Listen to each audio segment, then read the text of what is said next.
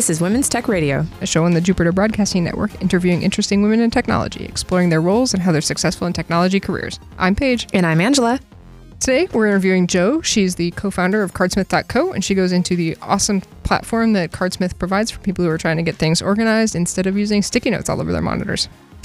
And before we get into the interview, I want to mention that you can support Women's Tech Radio on the Jupiter Broadcasting Network by going to patreon.com/today. And we get started by asking Jo what she's up to in technology today.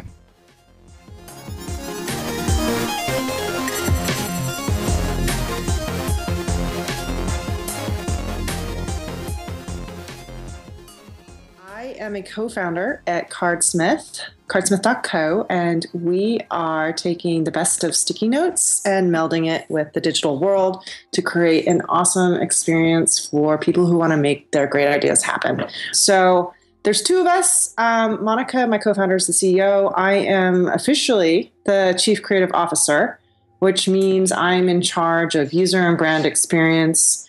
For example, it's my responsibility to make Cardsmith as easy and awesome to use as possible. It's also my responsibility to make sure that people understand on the marketing site why Cardsmith is going to make them awesome.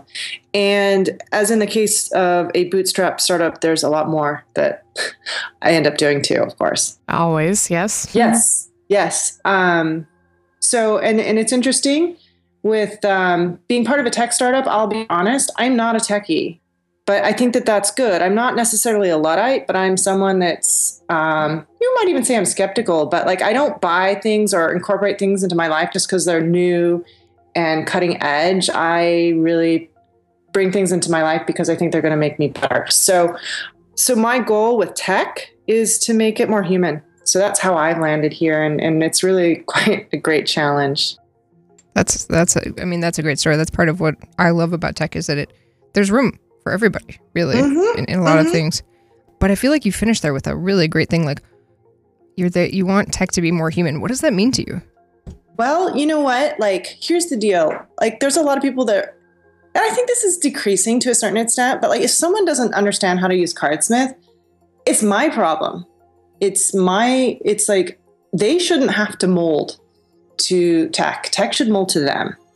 And I think we are getting to that point where people are demanding that. But like, if you look at websites and apps from a long time ago, or even not that long ago, it asked a lot of the person. And, people still today think it's their fault if they can't figure something out.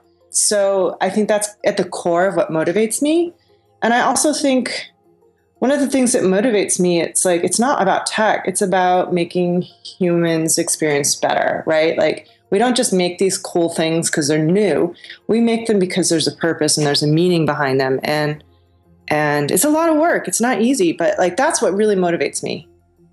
Yeah, I like that. I think you're totally on point. I think that we are moving from a world where we were, as users, expected to mold ourselves around uncomfortable technology. And now technology is coming forward to meet us and kind of mold itself around us. I mean, even just like literally like wearables, like, it's literally trying to interface with your life in a way that makes sense to you.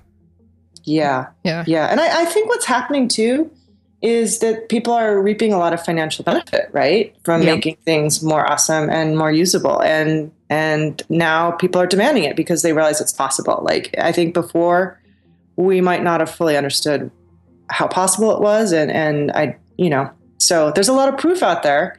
And a lot of examples, which makes it easier going forward. Not only that, but we're trained to not want change.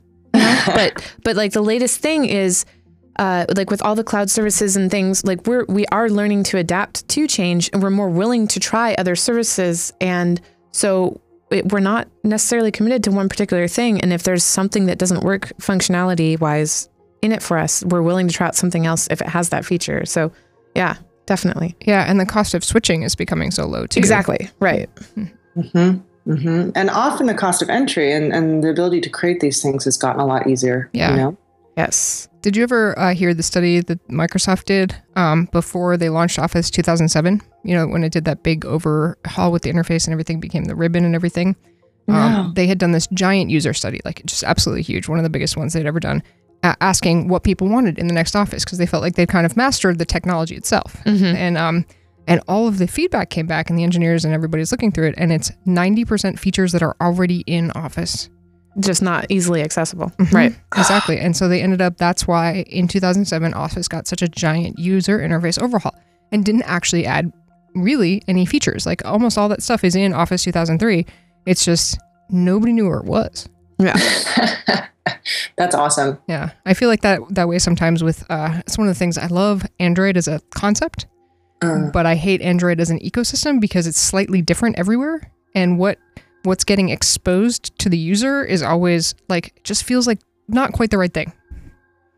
Oh, well, we have this challenge with Cardsmith. We've kept it really simple, but still, like unless you make it really obvious, people won't find stuff. And then at the same time, you can't make everything obvious. You have to make a choice about what to make obvious and what not. And there's also the sense too, like if you put stuff, like there's different needs around people that are learning to use something, or someone that's not comfortable with technology versus someone that's an expert or really comfortable at picking it up.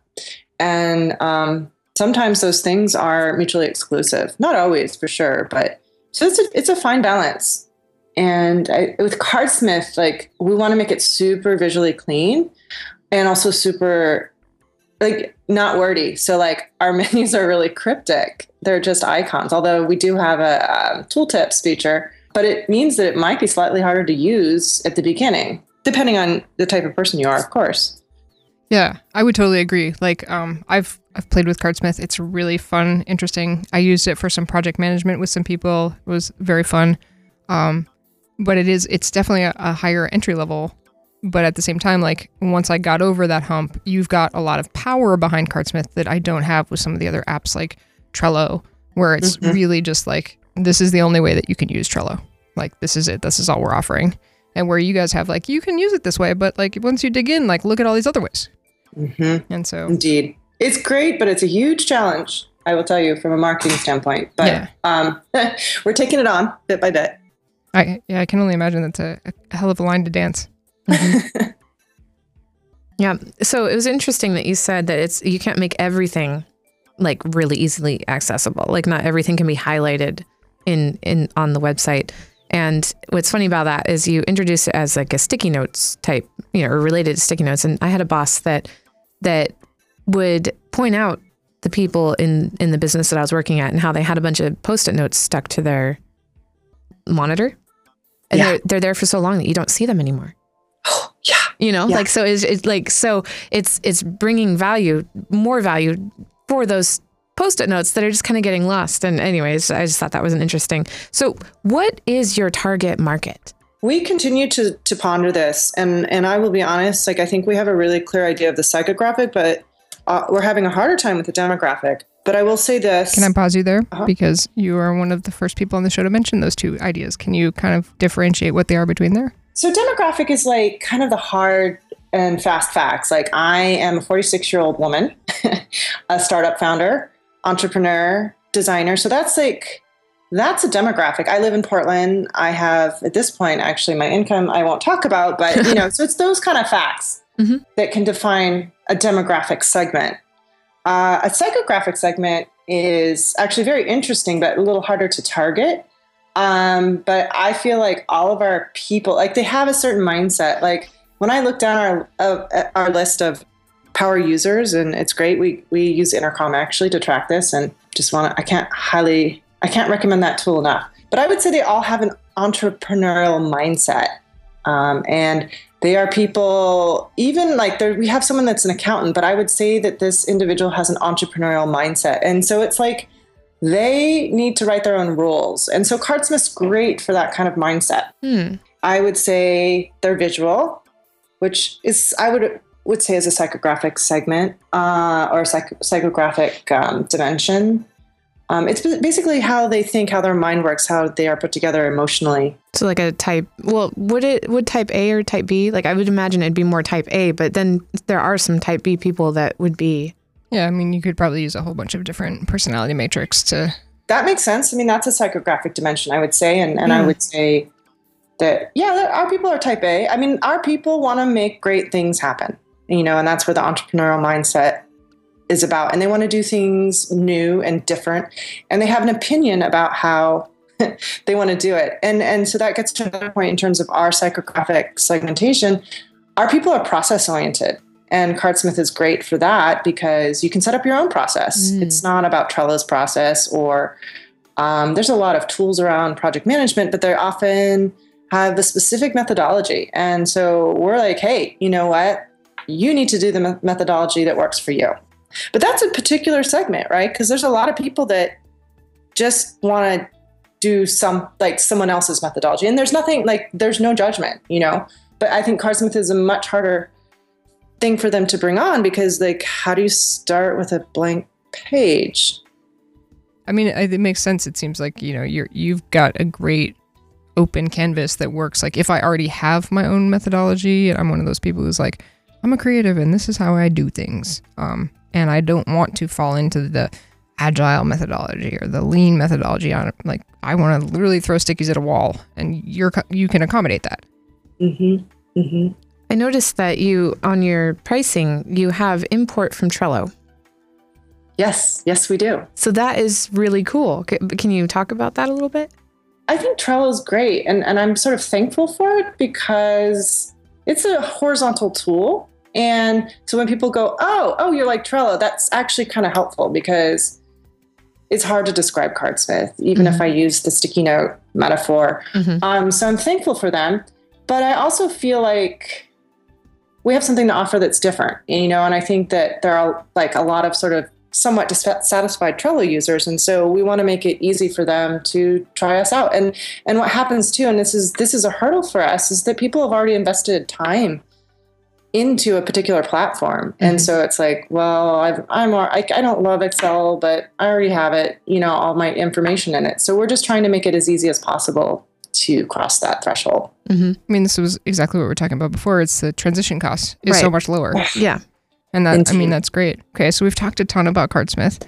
Let's talk a little bit about you. How did you get here? Like what brought you to tech? What, as a creative, why tech?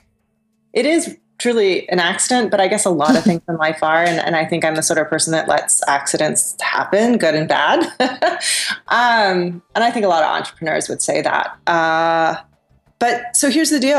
Monica and I, this is not our first business together. We actually co-founded a food business in 2007, I think it was, around healthy, delicious, local food made from scratch, delivered to your door.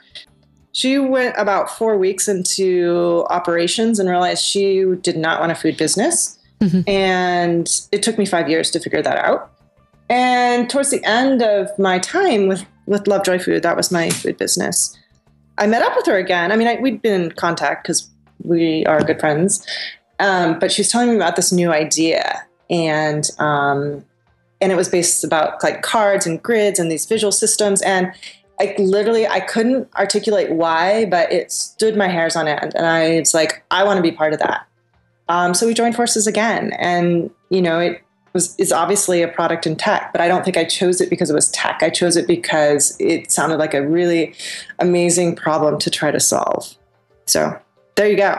It was Monica's fault. No, I do. I love it. It's really, I'm very fortunate. So Monica is your technical co-founder, you would say?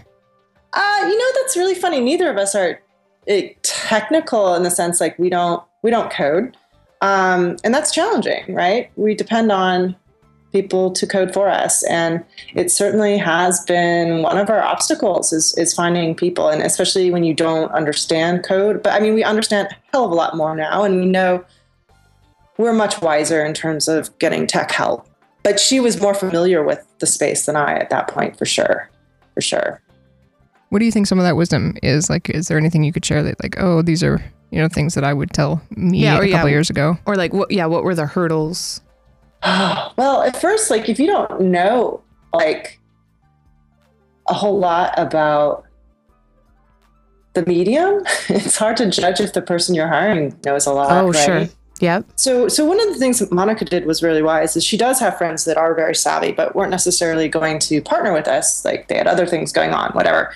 And she would rely on them to it's kind of like taking your car to a car mechanic and then, no, taking a car that you're going to buy, potentially a used car, to a car mechanic that you trust. Mm-hmm. You brought them to the lemon guys? So she would have other people kind of check our potential tech hires out and see, you know, are they what they say they're going to be? And I think we've learned a lot too. Like, there are some people who are so talented technically, but they're not good for a startup. You need someone that is like, that can really get things together quickly.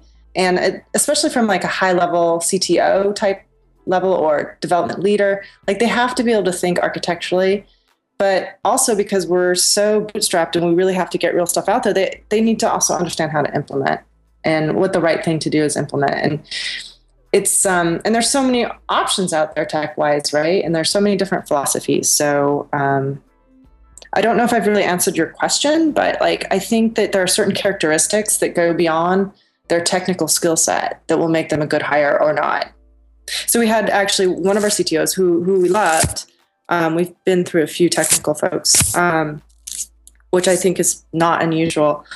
He had kind of an enterprise mentality and he was very talented. He was brilliant, but he wanted to build our back end from scratch, which in the end actually didn't make sense because our point of differentiation or the value that we have to add as Cardsmith is our user experience and the front end stuff. So like in the end, we moved to doing a database as service, Firebase. I don't know if you're familiar with that. So we essentially pay someone to manage our backend or an app, if you will. So we've subbed that out instead of going from scratch. No, Firebase is really neat that way. I mean, I think it's fascinating that like we are to the point where we can, like, there's this dream in programming where everything is Legos and you can just kind of reuse things and put them back together however you want. And we're really kind of getting there. And services like Firebase are a good example of that. Yeah, it's paying for a package deal or like a cookie cutter and without the expense of building your own thing that could come with a bunch of inherent problems.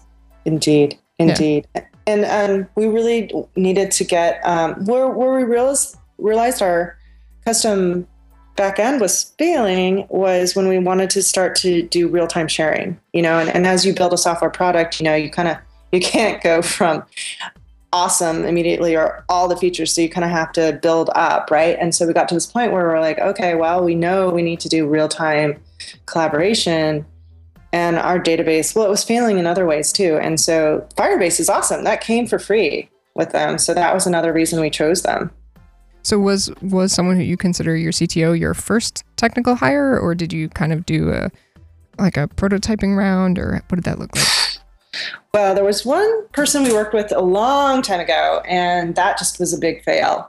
And that's fine, an important fail. Failing is important. It's very trendy, we know.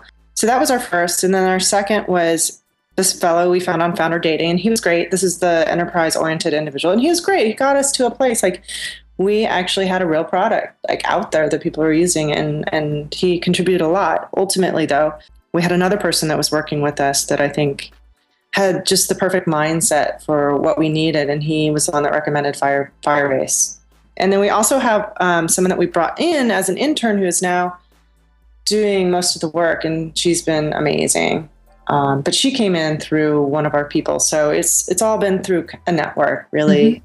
It's how you find people. Well, you know. Yep, it is.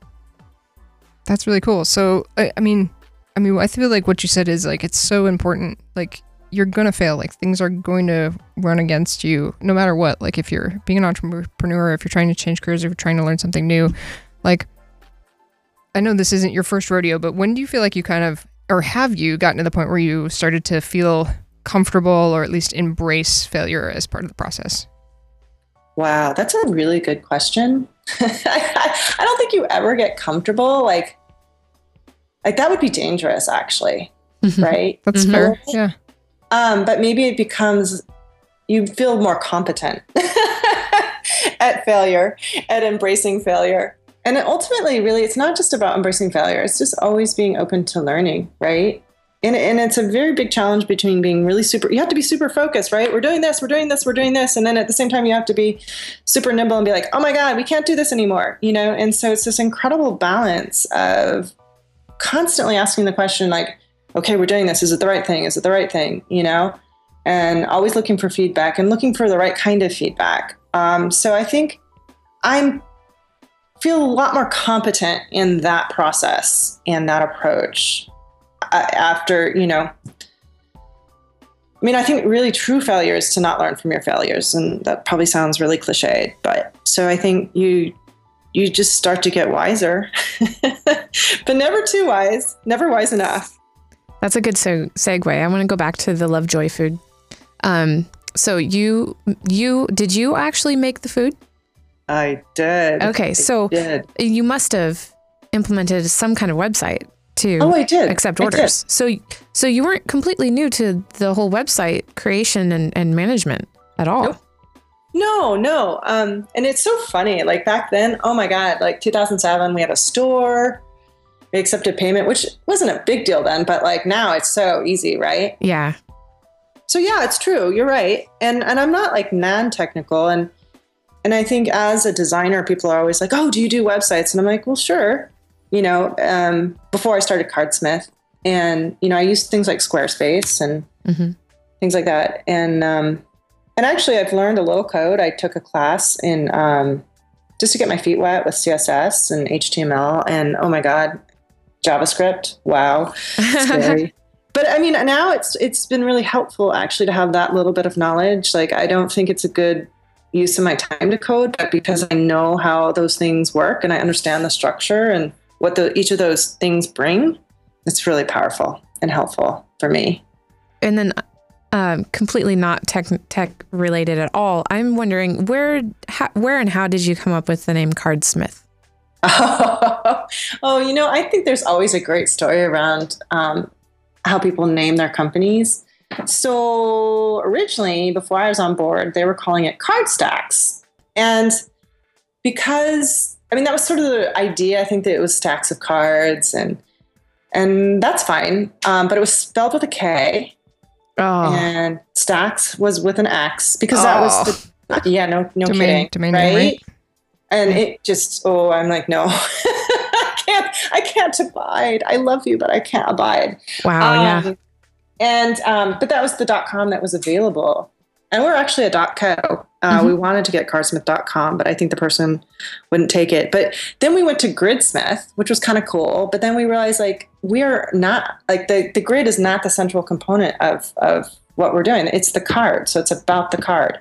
So that was fine. And then the Smith part is this idea that you build it, that it's crafted. Yeah.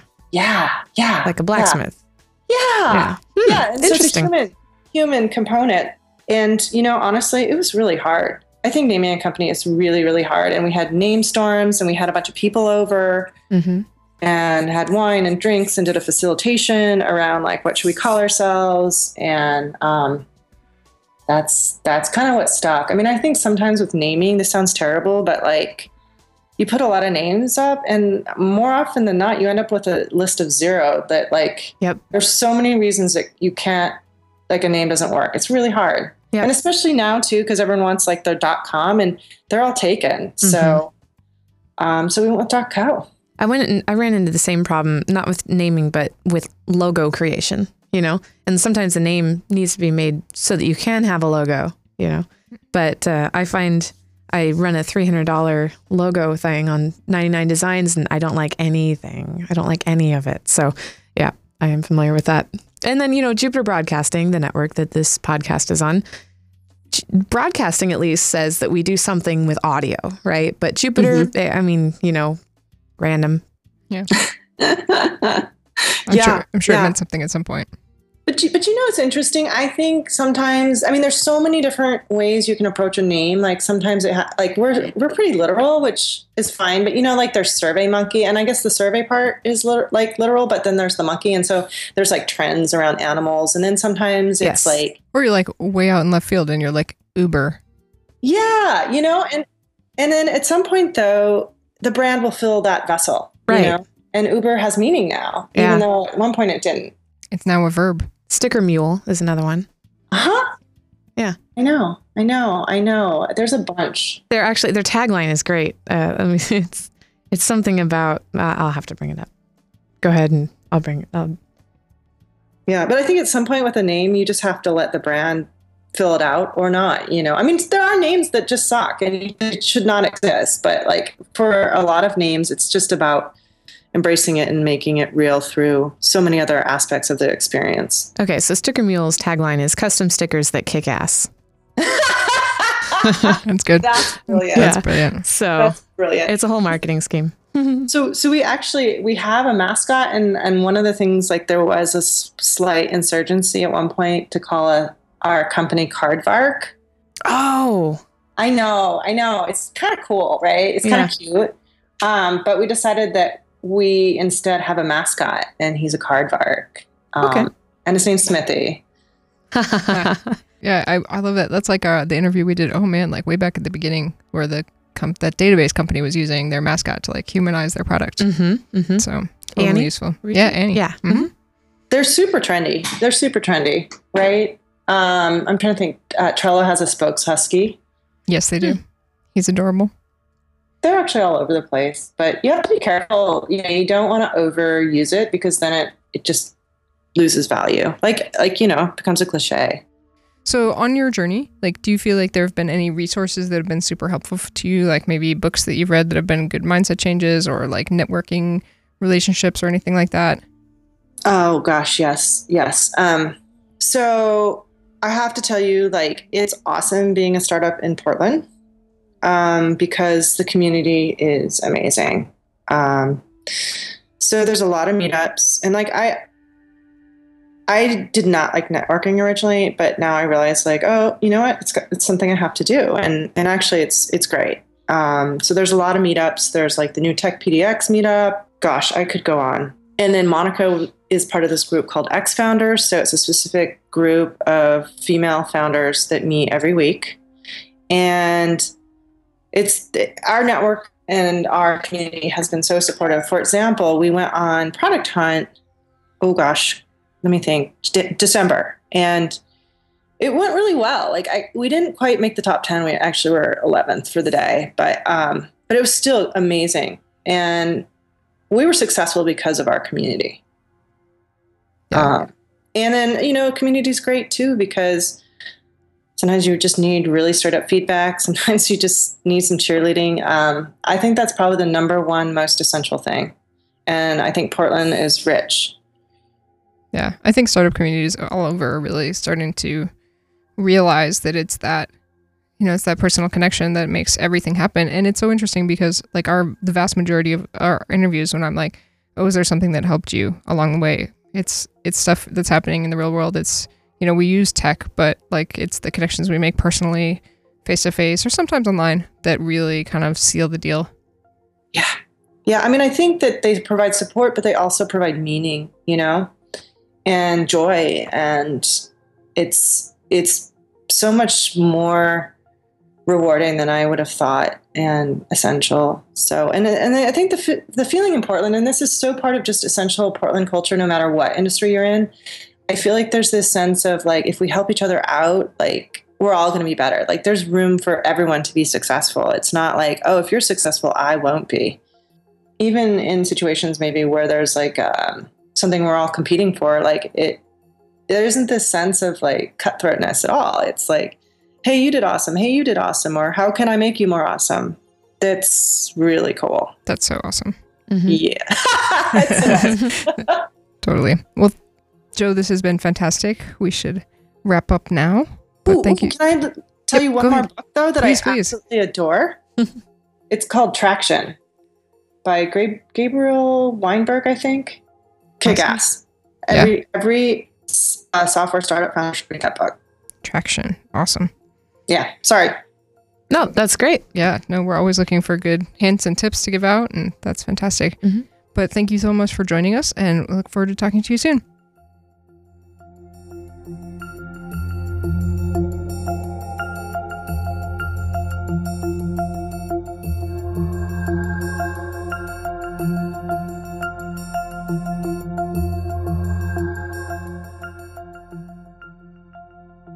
Thank you for listening to this episode of Women's Tech Radio. Remember, you can find links in our show notes at jupiterbroadcasting.com. Just locate Women's Tech Radio in the show drop down, and then you can actually listen to the back catalog as well. You can also use the contact form that is on jupiterbroadcasting.com. We'd love to hear what you think. You can also follow us on Twitter at HeyWTR, catch us on iTunes, leave a review if you'd like, or email us at WTR@jupiterbroadcasting.com. Thanks for listening.